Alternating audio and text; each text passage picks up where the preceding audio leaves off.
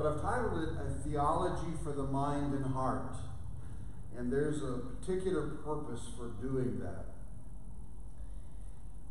Theology is, in its most basic definition, a study of God. Okay.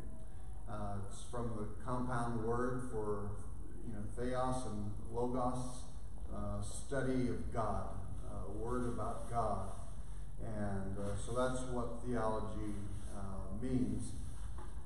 But a proper theology is one in which we have to examine what are the resources that we learn from, what's the subject matter, and unfortunately that there is a final exam. We'll kind of look into that. Not for this class, but for theology in general.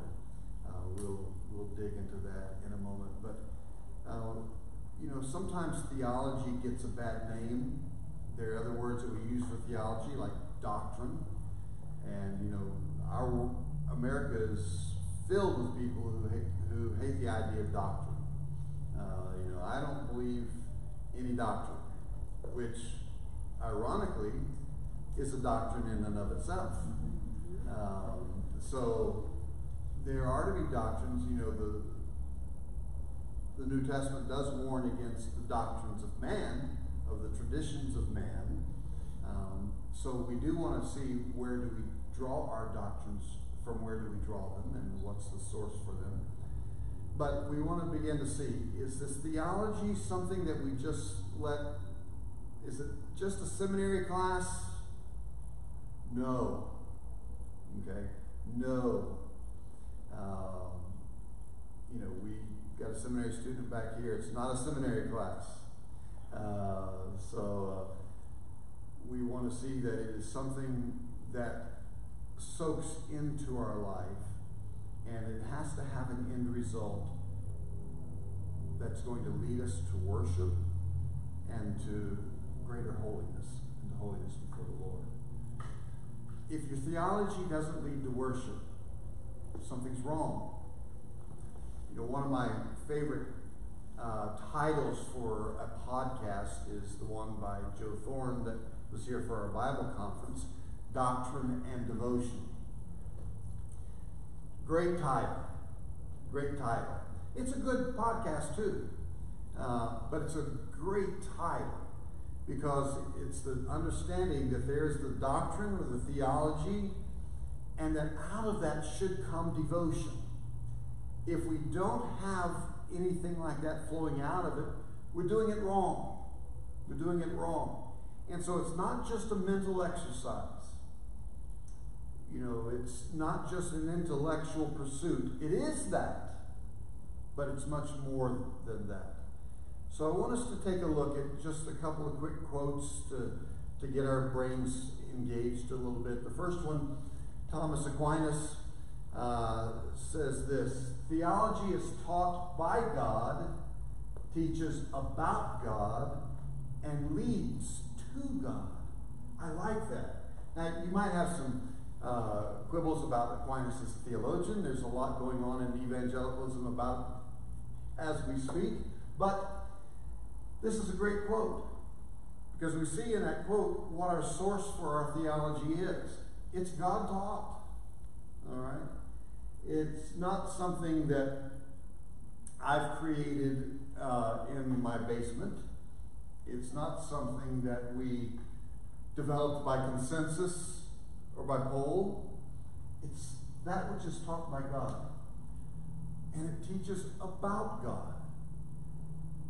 What greater subject matter could we have?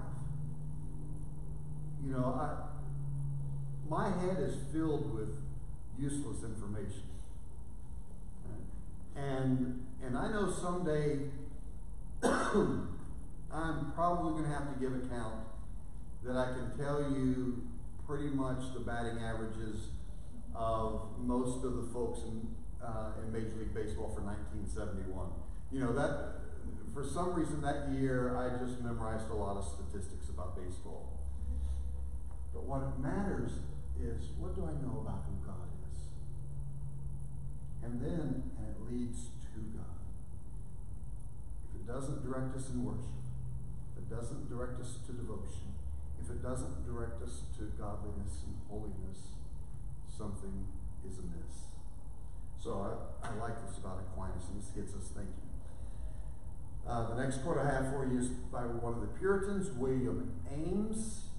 Theology is the art of living to God. If I were to ask you, what is theology, we probably wouldn't have come up with that.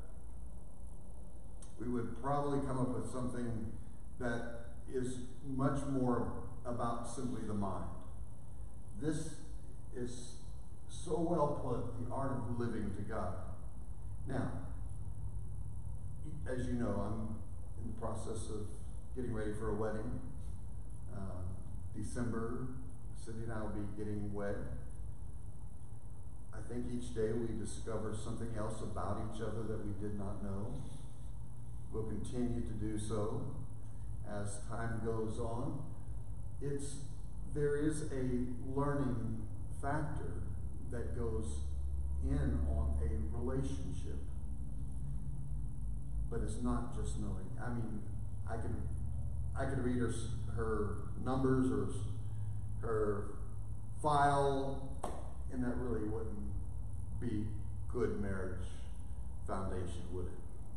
There is the art of living to the one you're getting to know. And here, that's the way William Ames puts it.